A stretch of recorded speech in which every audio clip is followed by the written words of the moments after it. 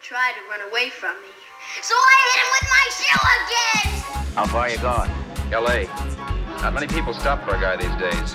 Afraid of a stick-up, maybe. This buggy belongs to a guy named Haskell. That's not you, mister.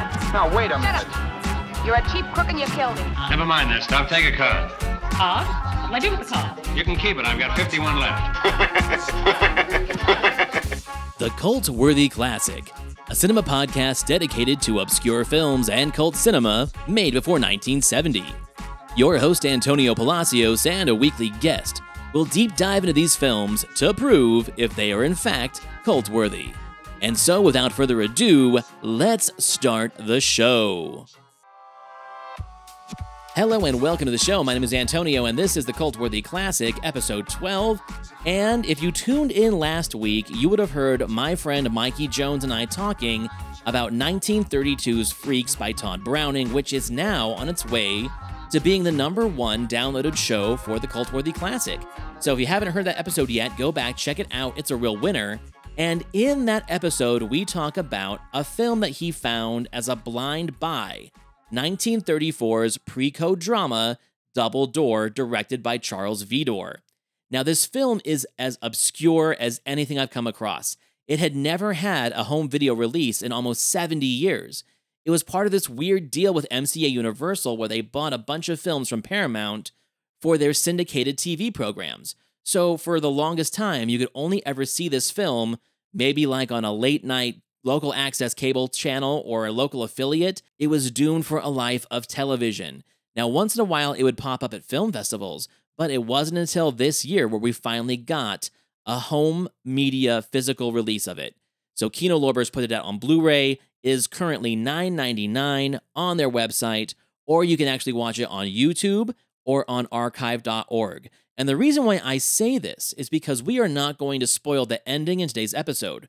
You really should go out and watch this film. It's only an hour and 15 minutes long, and it has one of the best twists of any film I've ever seen, as well as one of the best villains. So like I said, I will have my friend Mikey Jones jumping into this conversation about this film.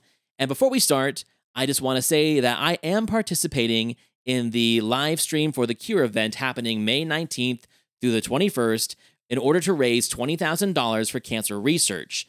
You can listen to the promo at the end of the episode, or you can go to my website, thecultworthy.com, where I will have a link to all of their connections for donations and the roster of people participating in this event. It's going to be really cool. So without further ado, let's jump into the show with my friend Mikey Jones. Enjoy. Hello and welcome to the show. This is Antonio, your host. I'm here with Mikey Jones once again. Mikey, how you doing? I'm doing good. Look at you, lucky getting me twice in a row. Yeah, twice in a row, within a week's time. I had another podcaster scheduled, and things just kind of went wrong scheduling-wise, which happens. But luckily for you and I, we do movie night every week pretty much anyway, regardless if we're recording or not. And you brought me something that I'd never heard of that's brand new to physical media, that hasn't been around in like 50, 60 years almost, even longer if you think about it. What are we talking about today? We are talking about the 1934 Paramount Pictures film, Double Door. I mean, oh my God, Mikey, I was blown away by this movie. And you always bring me like interesting stuff. You do these blind buys. I do blind buys on things that are usually like under $15 that I've maybe heard about or have seen written about, and be like, well, if they're going to write about it, spend the money and I'll buy it and I'll watch it. We've done that many times before. I didn't even know about this one. Yeah, I didn't either. I found it on Amazon. And it had been my birthday, and my brother was wanting to get me something. So easiest way to do that is just put stuff in the Amazon wish list, right? And then just say, buy me what you think you want to get me. And this was one of them. I saw that it was released. It intrigued me. I read a little bit about it. Just the fact that it's an older film that hadn't had much of a release history on any other format. Like there was no VHS release, no DVD release, and it had limited runs on television. It occasionally would show up on like film festivals every now and then. But it was just one that intrigued me just because it was new and first time on anything in Blu-ray. So I grabbed it and did not regret it. Yeah, amazing. Like, we talked about Freaks last week. That was last week's episode, and you picked this as your double feature. We were going to get to it eventually anyway because you talked so highly of it, and we just kind of did this last minute put together, and yeah, that pairing was perfect. I mean, that movie was an hour and 6 minutes. This is an hour and 15, which is funny because it was based on a play, and plays generally have a little bit longer runtime than an hour and 15 minutes. I mean, usually if you count intermission, it's like 2 hours plus. And this is a drama, a stage drama. So my question is, I wonder if they had cut anything out of it, or if this was just a fast-moving, fast-paced story that would get you in and out of the theater very quickly. That's a good question. And I had tried to find the play because I had heard, this is showing up, this film is showing up on different people's websites for reviews, just because it is such a great film, has such great performances, and it's so new as far as being released for the first time.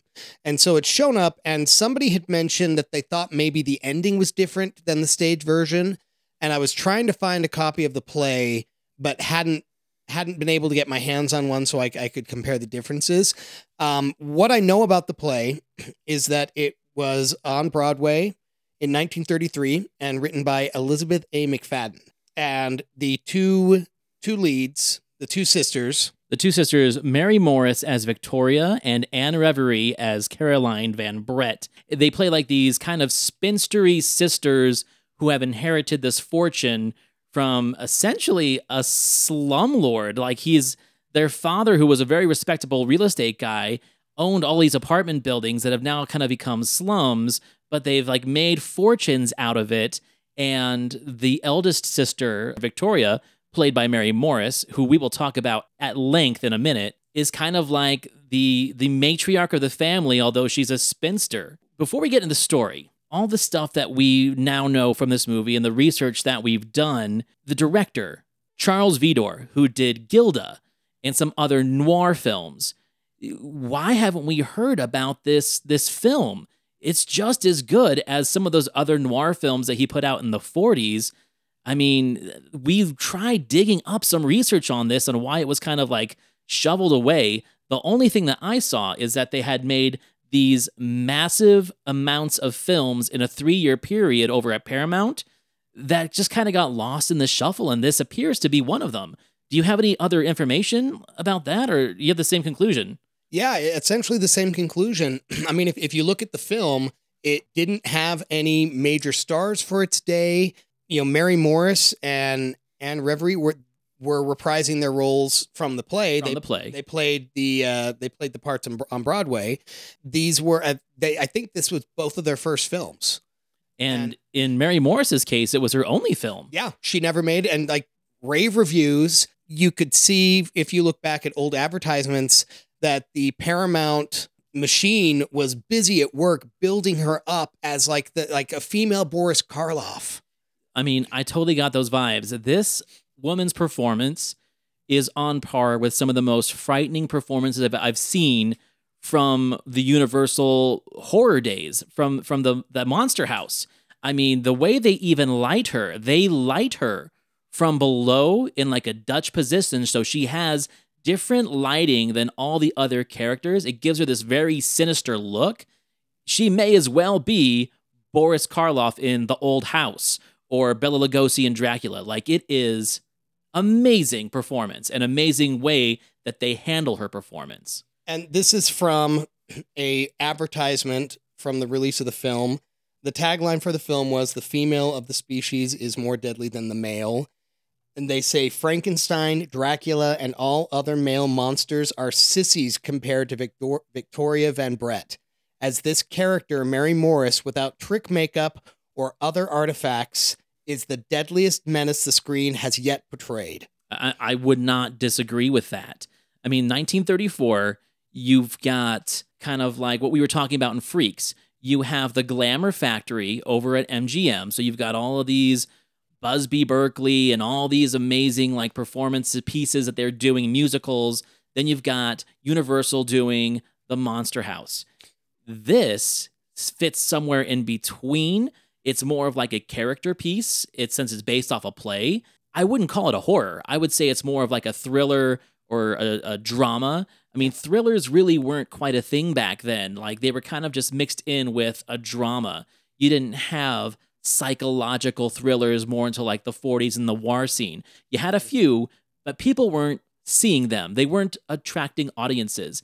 And from all indications, this did not really attract an audience either, despite that amazing marketing that you just brought up. Yeah, like I was saying, it didn't have any huge major stars that went on to do other things that they were known for. And I think it just kind of got lost. It was just another movie that got made. It didn't really fit really specifically tightly into any one genre. And I think it's just one that got lost. Paramount lost the rights to it at some point, and it was Universal that had control of it, and they just put it with TV. And so I think Paramount, its home studio, didn't have control of it anymore. It just kind of ended up getting lost.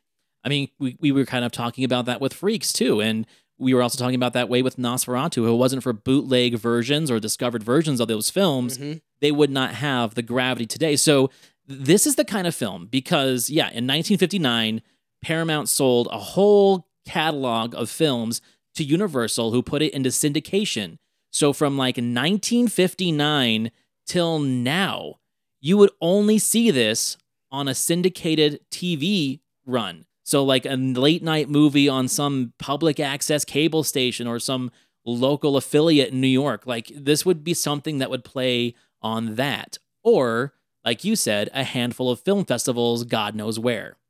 So before we get into the actual story, because it moves really quickly, let's talk about the cast really fast.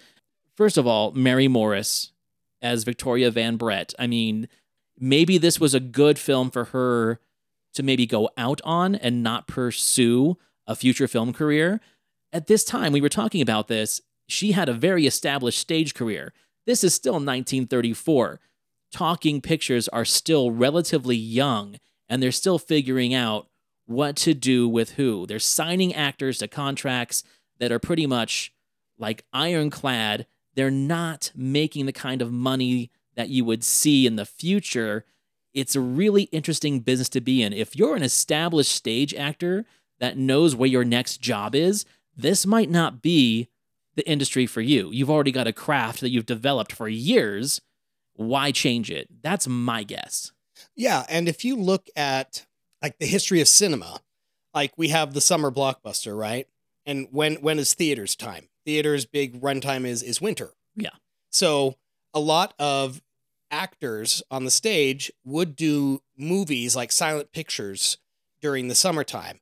Like I remember reading that with the earliest days of film, those like little 5-minute Nickelodeon films, stage actors would star in those, and they would get some money for the summer during that when they weren't doing anything as far as stage work goes.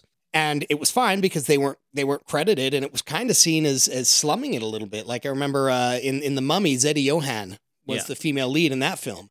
Very famous Hungarian stage actress, and she's quoted as saying at one point she had more respect for a prostitute than a Hollywood actress. And she made 3 films. So for all we know, Mary Morris could have had similar feelings. I mean, she was a great actress. She does well in this part, but she ultimately could have just said, you know what, I'm a stage actress. That's where I'm at home. And maybe she didn't like offers that were presented to her. Maybe she felt like they were trying to lock her into a character, and she wanted to have more of a wider palette as far as what she played. Exactly. I mean, and we've all heard the stories of Boris Karloff. There's an amazing documentary right now on Shudder about Boris Karloff, and in a sense, Lugosi as well, when you watch Ed Wood and know about his story, where they really just wanted to lock these characters in. And when the popularity of a Frankenstein or a Dracula fades away, no one wants to use a Karloff or Lugosi anymore. So maybe she saw the writing on the wall. Plus, she's a woman in the 30s. Like, also middle-aged, maybe, I think you said she was in her late 30s when she made this. And she's playing a woman in her 60s. So obviously, if she's in her late 30s, according to Hollywood standards, even now, she's outdated. Yeah, and what's interesting is you look at some of the older advertisements for the film, and they were pushing this female star, what they hoped would become this next big thing, but they weren't doing it from the sex appeal angle, which is what they almost always did with female stars back in those days. Yeah, a character like this would have played like the mother for 5 minutes or something. A character like this wouldn't lead a film. But let alone be the subject of such heavy marketing. Yeah, she's all over the posters. You don't barely see any of the other characters. So let's talk about the other characters. So Anne Reverie, who plays Caroline, who is kind of like the more timid spinster sister who's pretty much spent her life under the shadow of this dominant sister, Victoria.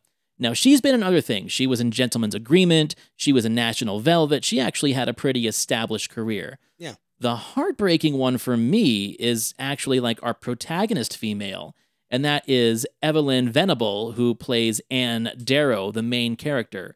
Now, she was in Death Takes a Holiday, which is the original version of Meet Joe Black, and she was the lead in that. She only did a few pictures. She only did a handful of pictures.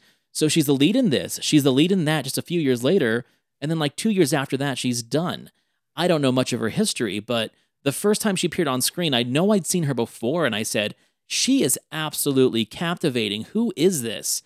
And then I looked it up, like, oh, it's this actress, and she's amazing. The rest of the cast, again, this is a predominantly female-driven cast in 1934.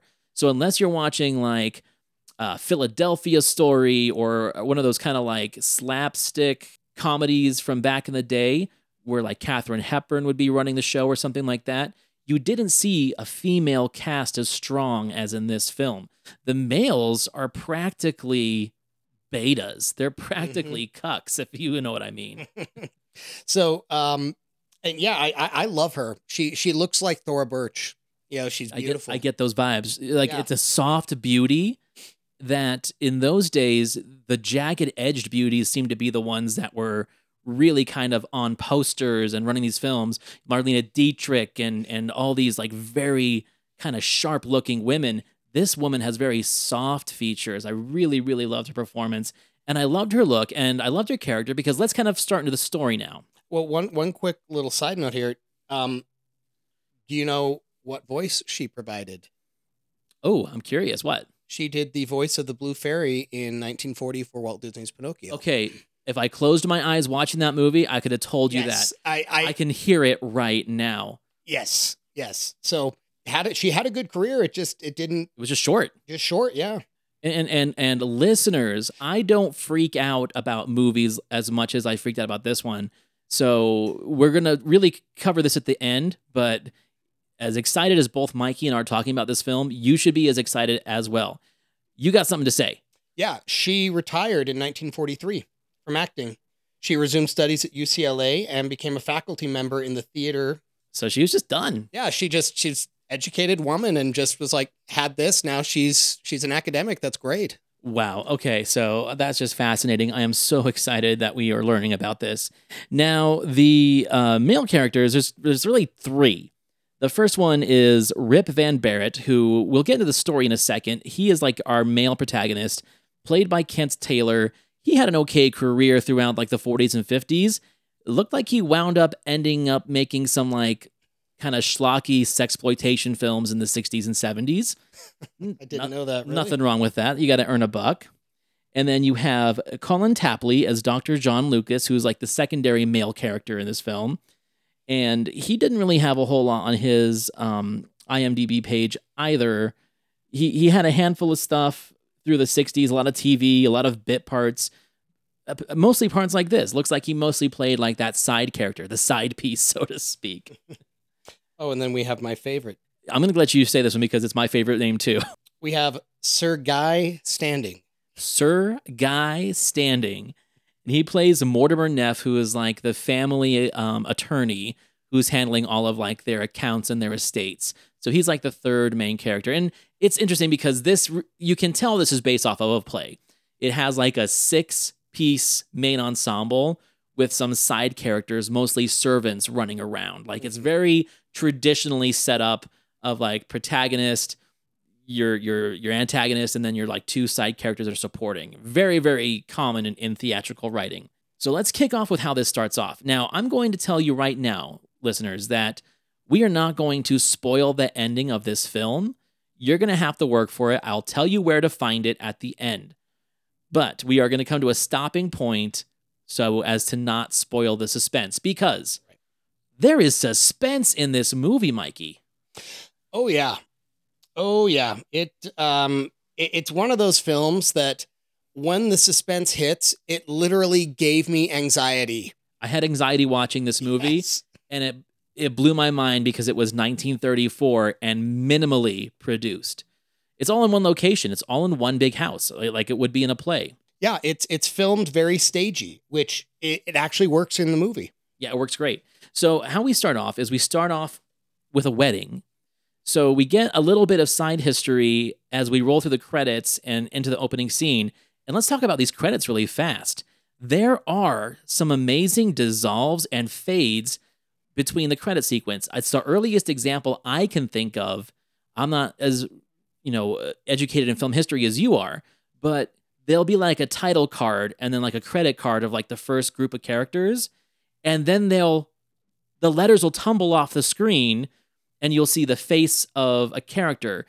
Mostly it's Victoria you're seeing. Or you will see a set of doors open and close to reveal the next title card. Yeah. Pretty amazing for 1934. Like, they are getting you excited for this film during the opening title sequence. Well, and they're introducing this character, because you're seeing shots of her face just glaring at you. That's like how that's like the first thing you see. And the claustrophobia of the set and the eventual turning point, the MacGuffin, I might say, of what the double door actually means. Mm-hmm.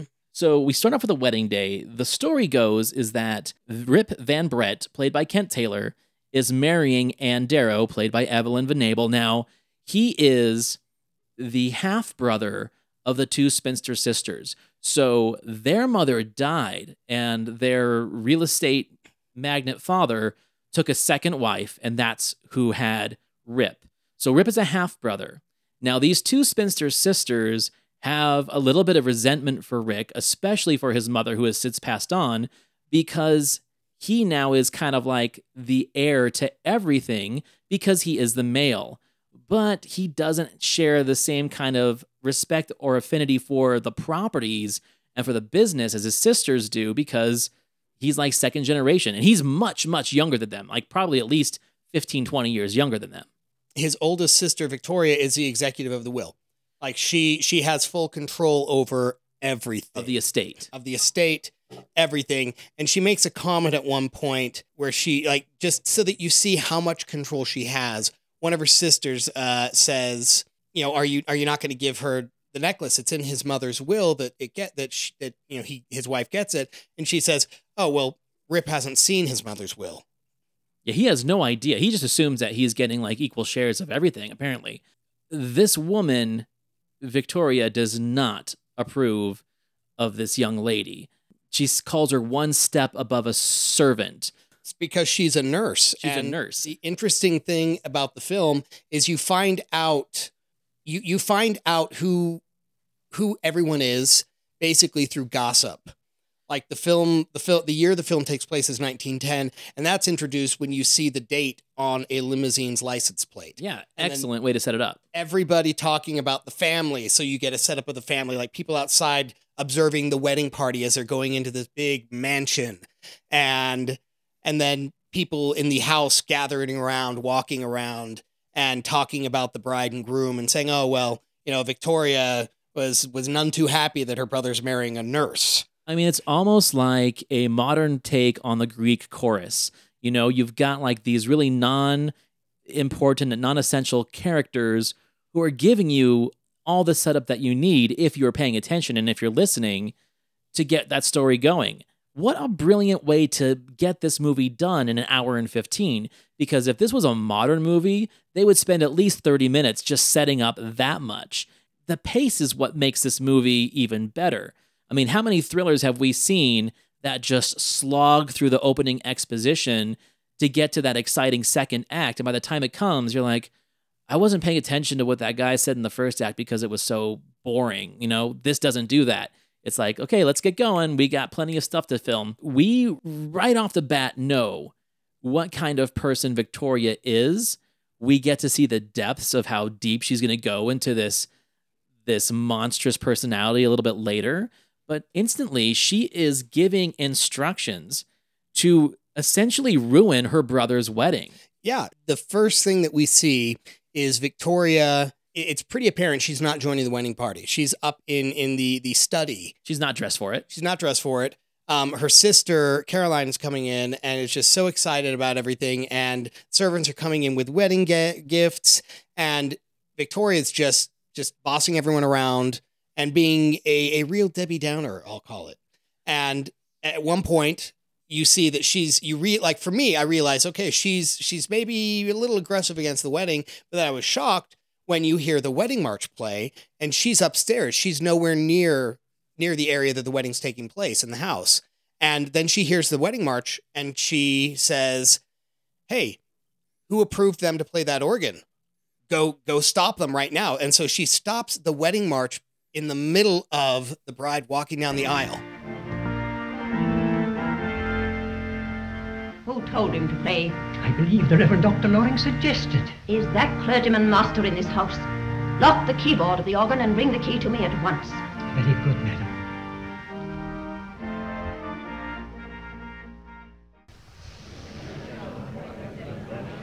The organ didn't break down. Somebody did it. Do you suppose? She's got this thing out for this bride, so she orders the family organ to not only be stopped, but to be closed and locked, and to have them bring her the key, so there's no way they could actually continue with it. Mm-hmm.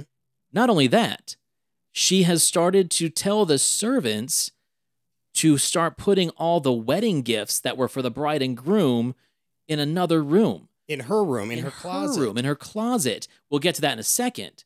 But the most important thing is the attorney, this Mortimer Neft guy, comes out with this box that has a string of pearls, and there's a story behind the pearls. Apparently, him and their father, before he passed away, year by year, were collecting the most perfect pearls that they could find, and they would have brandy and sit in the study and talk about these pearls as they were making this long, long necklace that was meant for the bride of Rip eventually.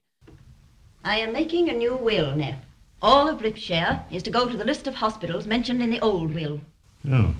I'll take charge of them. Yes, quite so. No reason at all why I shouldn't hand them over to you. The customary receipt, madam. We had them in storage since 1885. The year Rip's mother died. They belong to my mother, not to Rip's. I remember how delighted Mr. Van Brett was every time one of our agents found another pearl of the right size and color. And then we'd both sit down and examine the new Van Brett pearl over a glass of port or brandy. He told me a great deal about his life. He told me how the noise on Fifth Avenue prevented him from sleeping. That's why he built that mysterious sleeping room. Oh, but yeah. In the end, it's a beautiful, lustrous, long, long strand of pearls that's worth $500,000 in 1910 currency. Yeah, and Victoria receives this necklace, and at first, they're like, "Hey, we where's Rip? We need to give this to him because it was willed to his bride." And Victoria says, "Oh, you give it to me," and he's like, "Well, of course, I have no reason not to give it to you." So he gives it to her, and Victoria promptly tells her sister, "These were my mother's. They should have gone to me. I'm not giving them to her."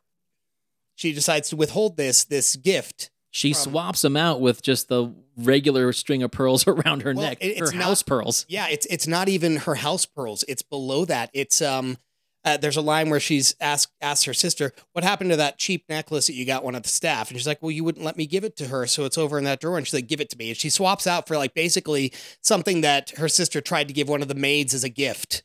So it's probably not even real pearls. So just in that first opening 10 minutes, you get an idea of just how terrifyingly controlling and manipulative this sister is. Now your heart breaks for Caroline because she has this line that she's like, well, I'm 42 and I probably won't be married, so this wedding is very important to me for Rip because this will be the closest thing I'll ever get to a wedding of my own, which leads you to wonder, has she been in this house for 42 years under the thumb of her older sister? Yeah, and we find out, yes, she has. She makes reference to Victoria spoiling things between her and one of her beaux. Yeah. You know, she's like, well, you ruined things for me and my man, and you have no idea how much that ruined my life. Don't do this to Rip. Or she's like pleading with her, like, you ruined my life. Yeah, that's fine. My life is ruined. Don't ruin theirs. And she's obviously mentally broken. Like, her sister has broken her. She just bends over and takes whatever her sister gives her and then cries and then hides and she's mentally broken. That's the first 10 minutes. I'm like, oh my God, the suspense and my emotions for this character are just so overwhelming right now. And it just keeps going. Mm-hmm. So they proceed with this silent wedding with no music. Because I think in some way, Victoria thought that, like, well, they're not going to have a wedding without music. But sure enough, Rip and Anne come running up the stairs. They've just been married. They're happy as all can be. And that just adds to Victoria's anger about the situation. Yeah, so they come into the study where all the wedding gifts were, and one table has been moved to Victoria's closet. And they're looking at their wedding gifts. She brings up the necklace to Victoria when Victoria comes in. And then Rip goes off somewhere. Victoria proceeds to tell the bride, who's looking at her wedding gifts, those gifts are not yours. They are mine because they are gifts from my friends, from people I've known in my life. So they are not for you, and I am having them moved to my room. Oh, Miss Van Brett, there's plenty of room in the closet off Rip's dressing room. I should like to have our presents put there. These are not your presents. Not ours? Not yours. They've come from friends of the Van Bretts. As head of this house, I shall take charge of them. Unbelievable. Mm-hmm. But here's a part that I think really gets under Victoria's nerves. You can see that Anne is sad about it, but you can also see her true character because in her mind, oh, well, they're just gifts. I love Rip, and Rip is who I want to be with. It's not about money. And Victoria's whole perception is that anyone that comes into the family just wants their money. Right. And Victoria, doesn't like this girl. You know that Victoria knows that she really does love Rip, because there's a line where she's talking to the family attorney where she's like, didn't you try to buy her off? And she's like, yes, I tried to pay her off, but she didn't want money. She really loves Rip. She really loves this guy. And so Rip comes back. They ask for the necklace because he's like, oh yeah, I want my necklace for my bride. She wants to see it with her dress, and they give her the box with the fake in it. Evelyn, she immediately notices. Yeah, she knows what it is. She knows what it is. And then Rip is the one that actually says something. He's like, hey, these are nothing. And then Victoria's like, oh, well, I had them put somewhere safe because I didn't want them to get stolen or by the lost servants. In mayhem. And in reality, they're just in the desk drawer. And she gets pissed off again because Anne just looks at them and goes, they're perfect. They're just the length I like. Again, proving I don't care about the material things. This is my wedding gift from you, and I love it, even if it's not real. So they run off to their honeymoon, and as they are going into their car outside, Caroline goes and opens the shutters to the window so she can see them go to their car and watch the people throw rice at them. Victoria, of course, yells at her, says they don't care about you. You don't mean enough to them to say goodbye. And there's a scene right before this where she has caught the wedding bouquet. And, there's this talk that maybe she'll get married, because one of the maids said, oh, so I know of another woman that got married in her 60s and you're only 42. Maybe there's hope for you. So she catches the bouquet. You kind of get that this is like a glimmer of hope for her and makes her happy. And then she shows him to her sister. She's like, Victoria, look, I caught the bouquet. And you just see from behind the chair, her crooked finger come out and point to the fireplace. And she makes her sister throw the wedding bouquet in the fireplace and then yells at her when she has a window open to wave her brother goodbye. It's crazy. Very cruel. Makes you say, like, your heart breaks for her. I mean, and this could be considered like a feminine horror film. Like if guys and their kids and their dates were going to Frankenstein to be scared by a monster, this would obviously scare a man, but this would infuriate a bride or infuriate someone. It would make them think like, oh my God, my mother-in-law is just like this. Like I can see those wheels turning in the audience's minds when they're watching this movie. So there's another character, Colin Tapley, played Dr. John Lucas, who is a friend of the bride and groom. And there has been some talk that he was in love with Anne, but Anne fell in love with Rip and married him instead. But they're all three friends, so it kind of creates this interesting dynamic where you wonder, well, how serious were Anne and the doctor, John Lucas, prior to this? Yeah, I mean, and I don't know. I saw this as a very innocent relationship. Like when you first start watching it, you're like, will this be a love triangle situation? In my mind, I gave the movie the benefit of the doubt and saying that it's too smart to throw in a cheap trick like that. It'll just take the focus away from the terror of Victoria. And I was right. But Victoria uses that to her advantage a little bit later. Mm-hmm. So Anne and Rip go on their honeymoon. And while they're away, Victoria has ordered the attorney to change the will that very day to exclude Rip from any inheritance entirely. And Rip does not know about this at all. Right. All Rip knows, and he makes reference to this, that he has no control over any of his own money. He just gets he essentially gets like an allowance that Victoria gives him. And so he doesn't really have control over his own life. He's kind of held captive in his own way through money by his sister. And they're on their honeymoon, and they get a telegram from Victoria saying, you need to come back right this minute to tend to family business. And Rip has already made it pretty clear that he's not really interested in the family business, or he makes it clear to her when he gets back 3 weeks early from his honeymoon. And of course, Anne is gracious, and we were coming back in 3 weeks anyway. It's fine. We can enjoy each other's company as well as at home as we can here.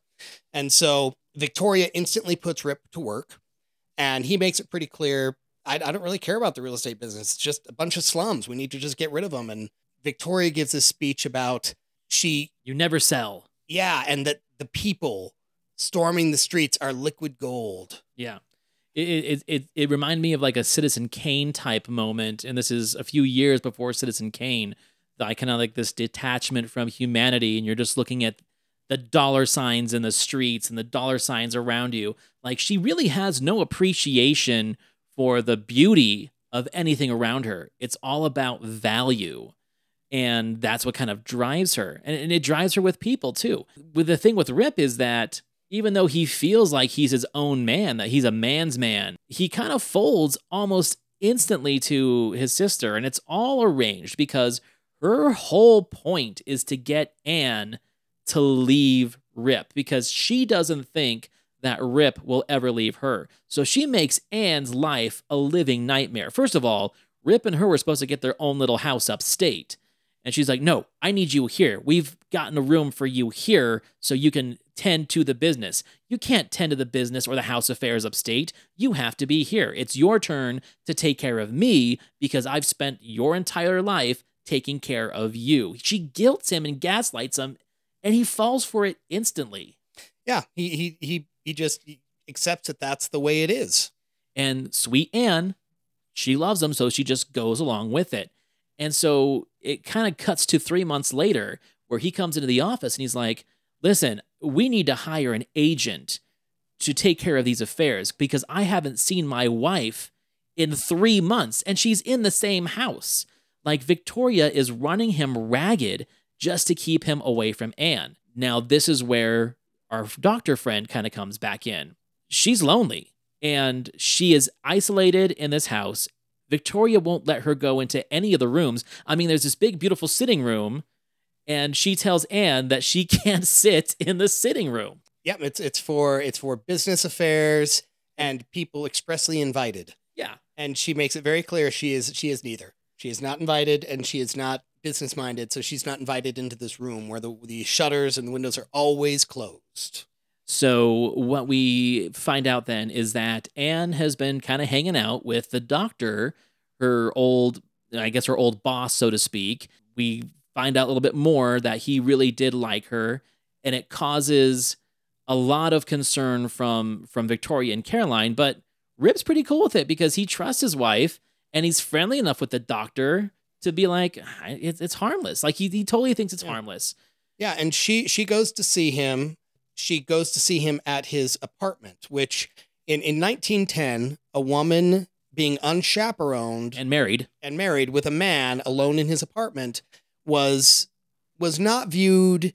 People use their imaginations. It was obvious that they were having an affair, right? You didn't do that. You know, aside from, even if you weren't doing anything, just in polite society, you did not do that. But she does it because she's desperate. You know, she needs to know, you know, she's like, I love my husband. She's just going to him as a friend for help, you know, because she wants somebody to understand her and give her advice. And he's like, you know, she says, my husband's worth fighting for. And the doctor's like, well, then fight for him. Exactly. And he actually even warned her on her wedding day. He was like, I've been friends with his family for years. Good luck handling this lady. He even says, I'll give you 6 months. Like, he gives her like a time frame before he thinks Victoria is going to break her. Mm-hmm. Now, Victoria knows that she has at least gone to visit this guy. So the wheels start turning because she feels that the only thing that Anne could ever possibly do to break her and Rip up is if she had an affair or some kind of infidelity. Before we get into the third act, which really revolves around this point, we forgot to mention the title of the movie and what it refers to. Double door, yes. Fill us in. So the double door refers to a safe that is in the study that only Victoria and Caroline know about. Now, the reason Caroline knows about this is because Victoria has locked her in the safe as punishment for misbehaving or not following her orders. And Caroline is terrified that she is going to be locked in there again. So at one point, when they are exchanging the pearls, and they're telling that great story about her father and his friend looking at each pearl and designing this necklace with these pearls that match perfectly over Brandy, he mentions, you know, your dad had a secret room built, didn't he? A sleeping room that was soundproof because he couldn't stand the noise on Fifth Avenue. And Victoria says, no such room existed. And he just acknowledges, okay, well, you know, we had been drinking, we'd been doing brandy, so probably I'm just remembering wrong. But Victoria has had it turned into a safe to keep her valuables and used it to punish her sister, to terrify her into being submissive to her. I mean, she's essentially brainwashing and programming her the way that prisoners of war were brainwashed and programmed. Yeah. It's really, really heartbreaking. So that's a reference to the double door. It's going to pop up later, trust me. As we've kind of gotten to this breaking point, Rip has really just had enough with everything, and he full on tells Victoria, look, I don't give a shit about the money. I don't give a shit about the property. I just love this woman, and we're going to be out of here tomorrow. Yeah, because Anne tells him, you know, let's just make a clean break of this. You're smart, you're talented, you can make it on your own. We don't need her money. Yeah, and there's an understanding that is established between them. And this is one of my favorite points in the film. Rip is telling her this story about when he was a boy, when he was 7 and their dad died. And it's told in flashbacks, which I don't recall seeing very often in older movies like this, where there's like a flashback scene being shown while the character's narrating it. I thought that was a pretty unique thing to see in a movie this old. But he's telling his wife, yeah, my sister dragged me down to the parlor where our father's body was lying in state and made me touch him. She put my hand in his cold, dead one. And told him and tells her younger brother, Father is always watching you. He can see everything you're doing, and you must live your life to honor him. When I was 7, he died. The day of his funeral, Victoria led me down to the drawing room, where he lay.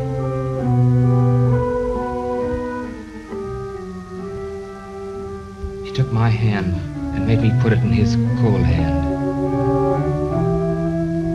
And there she made me promise to keep him in mind always, and to do all the things he'd always wanted me to do. Most of them she made up because it pleased her, I know that now. She told me he was able to watch me from the place he'd gone. I know what was best for him, so you have to listen to me. Those flashbacks, using dissolved transitions in 1934 for our flashback. Yeah, I can't think of earlier examples. I'm not saying that there aren't any. I've seen some in silent films, but they were more of like dissolved transitions to like the future or the past. It wasn't kind of jumping back and forth. It was like a different kind of linear progression. Yeah. And so Rip is finally opening up to his wife, and his wife says, "Why didn't you tell me this before? How scared you were of your sister, all this stuff." And his response is that, he wanted his wife to look up to him and respect him, and that he didn't think she would do that if she knew that he was kind of weak. So he has this vulnerable moment with his wife. And again, Anne, who is like, perfect, just basically, she's the best. She's like, "Thank you for telling me this." And that's when she goes, "You know what? You're better than this. We can make a break on our own. We don't need her money. Let's just get out of this. You hate this house. You hate the business." And he agrees to it. So this is where it's one of those films like where the suspense builds. It's like, who's got the upper hand? Like, you never really know who's got the upper hand. You know that Anne is like, she's starting to play dirty. She's starting to play back because she's talked to the doctor. She thinks she's figured out how to play the game with Victoria. And you have that scene right after she gets through to her husband, Rip, where they're in the study and she opens the windows. She opens the shutters and opens the window and just has this gleam in her eye and then goes over, like, just leaves the room. But first, she calls the doctor. And why does she do that? So she calls the doctor to tell him that she's not invited to dinner because there isn't an equal amount of men and women guests at the table. So it'd be an unbalanced table. So she's had a table set up in her room so she can dine alone. Victoria's done this. Victoria's done this. And she's told everyone, "Oh, Anne has a headache." And so she invites the doctor to dinner, thinking that she's like just laid her ace on the table. She's going to like be, "Oh, you can't control me. You can't control Rip. I'm inviting my friend and I'm coming down to dinner. You can't tell me what to do." What we don't know is that Victoria has kind of played a royal flush on this hand. She's planted seeds of doubt in Rip's mind that Anne is having an affair with the doctor. He's like, no, he just goes to see her in the park and blah, blah, blah. So he even says, "Honey, you haven't been going to his apartment, have you?" Of course not, I haven't, because she's so scared of like, telling the truth at that moment because Victoria's there. She's just trying to not turn it into something bigger. Yeah, and she also, I think part of her is saying, it's me and my husband's personal affairs are not her business. We don't want Victoria listening to this conversation. Right. So she, and Rip, he's a good guy. He trusts his wife. When he finds out she's been seeing the doctor, his first question is, "Oh, how is he?" How is he? He's like, "Oh, cool. I trust my wife." But it's not until Victoria starts putting these seeds of doubt in his head that you kind of think he might think there's something to this. Anne comes down and says, "Hey, I'm coming to dinner. I don't have a headache. You were mistaken. I've never felt better. And I've balanced the table by inviting one of me and my husband's friends." And you can tell Victoria is like seething. She is pissed. So we find out like after dinner's over, everyone's trying to leave, but Victoria's trying to keep a few of the people there. She's trying to keep the lawyer there, and she's trying to keep the doctor there. And we really don't know why. They're like, "Why isn't people going home? It's been so late." And we hear the servants talking about this again. Again, we are hearing exposition through this Greek chorus of servants in the kitchen. Who are all bashing her. They're all like, they all hate her. They're all talking bad about her. And then like the head maid comes in and is like, "No, do not talk bad about the mistress of the house. Just don't." But they do. There's a knock on the door. Yeah, and one of the maids, they answer the door, and they're like, "Hey, it's pretty late, man." And he's like, "Oh, no, Miss Victoria is expecting me." The guy hands the servant a card. He brings the card to Victoria in the parlor where they're having brandy and coffee or whatever. And she's like, "Oh, excuse me." She brings this guy in. The lawyer and the doctor are like, "We gotta go. It's late." And the doctor is like, "I've got an operation in Pittsburgh tomorrow. I gotta catch a train." 5 a.m. Yeah. She's like, "I encourage you that you stay for a few more minutes." Oh yeah. She doesn't. She's not even polite about it. She just is like, "No, you're staying." She brings everyone into the parlor, and the guy that she's brought into the office or into the parlor turns out to be a private detective who's been trailing Anne for like the last 2 months.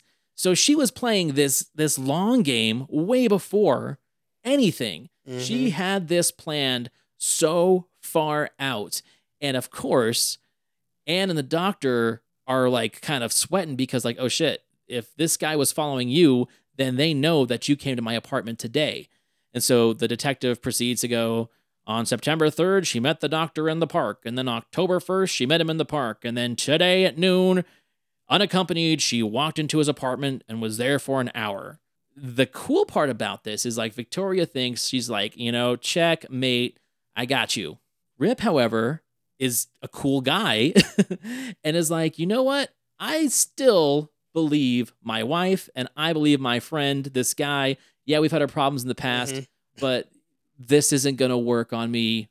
And the fact that you even tried to do this is the last straw. Yeah. We're leaving. Yeah, I mean, he just asks her. He just says, "Were you in his apartment?" And she said, "Yes, I was. And I'm sorry, I did lie, but I was so nervous about it, and it's just none of anybody's business." And he trusts her. He believes her. And so they have their little argument. Rip kind of grows a pair, tells his sister, "I'm done. I'm leaving. I'm out." So this is where things turn even more sinister. We've gone from family drama to Edgar Allan Poe, essentially. Yes. So, and here's the thing. There is a lot, like my fiance was watching this film with us, and during the scene, she's like, why would she trust this lady? Why would she do this? I get it. I wouldn't do it either, but I also didn't question it. But the fact that she questioned it, because she's smart enough to not do this, as she's leaving the house, Victoria has shut and locked all the doors in the sitting room where the double door is. And she said, Anne, don't you want your pearls? And Anne, you get the feeling Anne's not. She's like, we can get them later. And she's later. like, if you want them, just take them. They're yours. It's not worth this fuss. And Victoria, she thinks maybe, and Anne, I think, wants to see the best in everyone. Like Anne makes a statement in the film to the doctor where she's like, well, she can try, but she doesn't, she will have underestimated my resolve that I am determined to make her like me. And so, you get the idea that she just doesn't want to create a fuss on anything. So she's just, Victoria says, come to the safe and we'll get the pearls. It almost sounds, Anne almost thinks that maybe it's like an olive branch or something. Yeah. And then Anne, and Anne's kind of looking around a little nervous, like when Victoria locks all the doors. And turns the lights down. And explains, no one knows about this room, this soundproof room. And only I know the combination. Yes. So, and you kind of, even when they are walking in, you question because Victoria bothers to tell her there's 3 steps. So, of course, Anne kind of goes in first to this dark, unlit safe, and she takes that first step, and Victoria pushes her in and shuts the door behind her and locks it. However, before the soundproof door can actually shut, Anne screams loud enough for Caroline to hear it in the other room. So prior to this as well, Victoria has been taunting Caroline, saying she's going to lock her in the room and telling her that she shut the vents. So essentially it's airtight at this point. So that is going through your head when the lock combination spins and you know that Anne is locked in there, because it's not just she's got time. She's got limited time. She, there is like a countdown going in your head, like how long before the oxygen runs out. But Caroline has heard the scream and comes to try to get into the room, but it's locked. It's locked, and she kind of knows, she suspects that Victoria's done this. And this is an interesting genre shift. There's so many genre shifts in this hour and 15-minute long movie, because after it turns from this Edgar Allan Poe kind of like horror moment, it turns into almost a police procedural. It's now psychological thriller almost. It's now these guys return to the house. Where's Anne? Oh, she went downstairs. She probably ran off with the doctor. And here's the thing. Victoria's desperate now, so she's not thinking very straight. How she was so calculated before the entire movie. This was a last minute decision. This was a desperation thing. Grasping at the air. So now her thoughts are not as well calculated. She really is just kind of playing by ear on this one. As they start looking for her, no one really believes that Victoria doesn't know what happened. And she's being very standoffish about, like, Caroline. It's like, well, we'll ask Caroline. No, Caroline's not feeling well. You can't talk to her. I already talked to her, and she said nothing. Caroline saw Anne's bag in the hallway. So Caroline knows that she's in there, but Victoria's told her, no, you're having one of your nightmares. She's gaslighting her. She's convincing her, you're crazy. You don't know what you saw. You've always had nightmares. The door wasn't locked. You're just weak, and you couldn't open it because you were half asleep. And so, like, you're hysterical. In an Agatha Christie kind of moment where they get all the characters in the same room and they're about to deconstruct what really happened and who did what, we're not telling you anymore because that's a spoiler. You've got to watch this movie, and we'll tell you how at the end.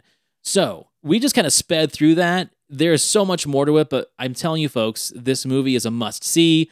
Mikey, what was your favorite part of this film?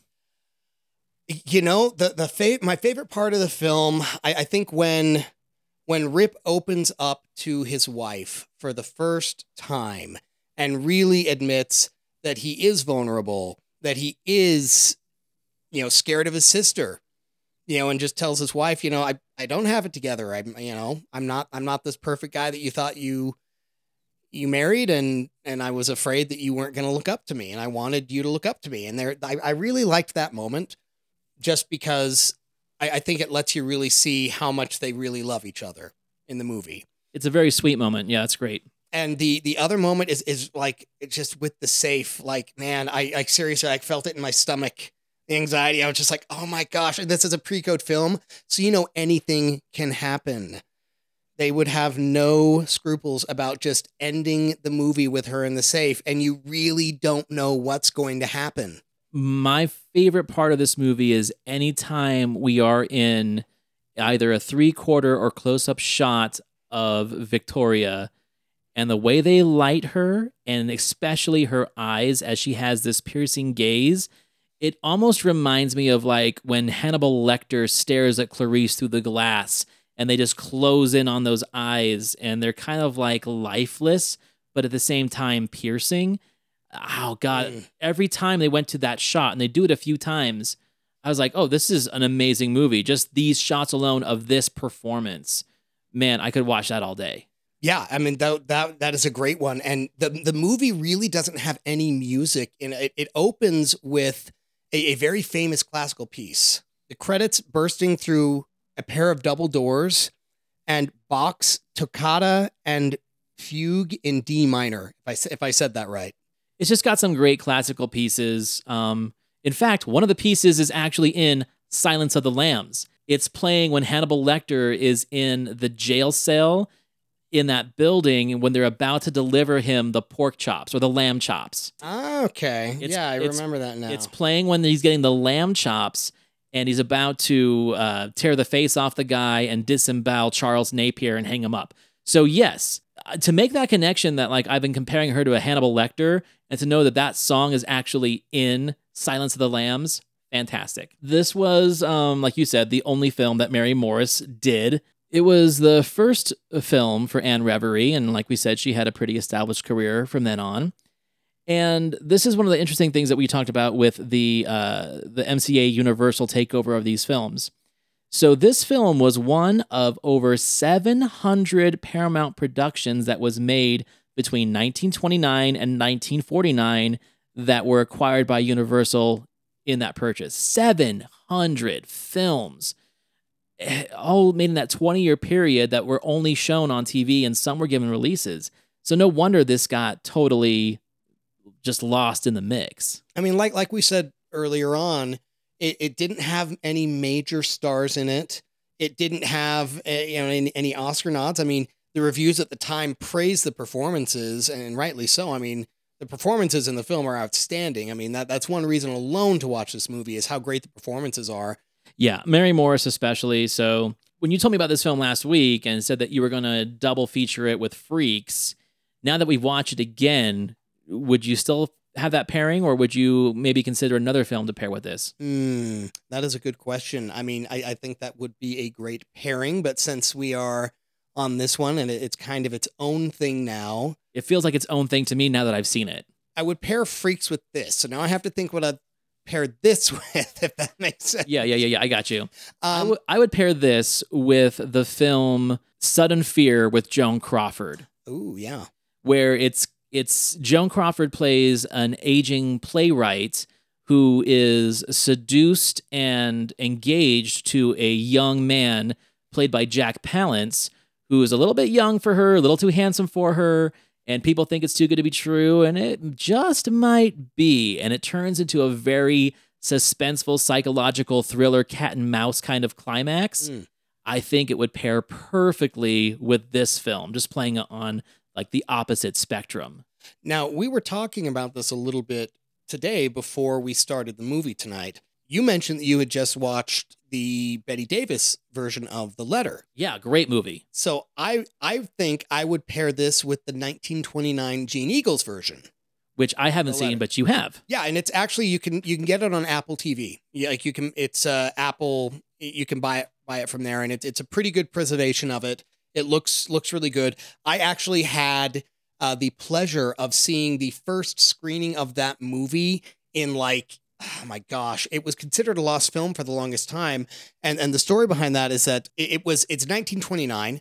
And so they had found it in archives, but they only had the film. So it was assumed that the film didn't have any audio. And when it was previewed, they found that there was no audio. But then a preservationist, like back in 2002, maybe, wanted to see it. And they just kept telling him, there's no audio. And he's like, let me just see it.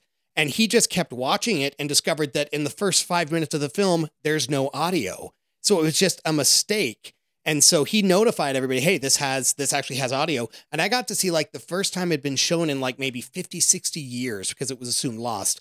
That was a magic moment. That was great. I was at the actually at the Egyptian Theater in Los Angeles. So I've actually seen a nitrate print of that. And so it's amazing. Beautiful film.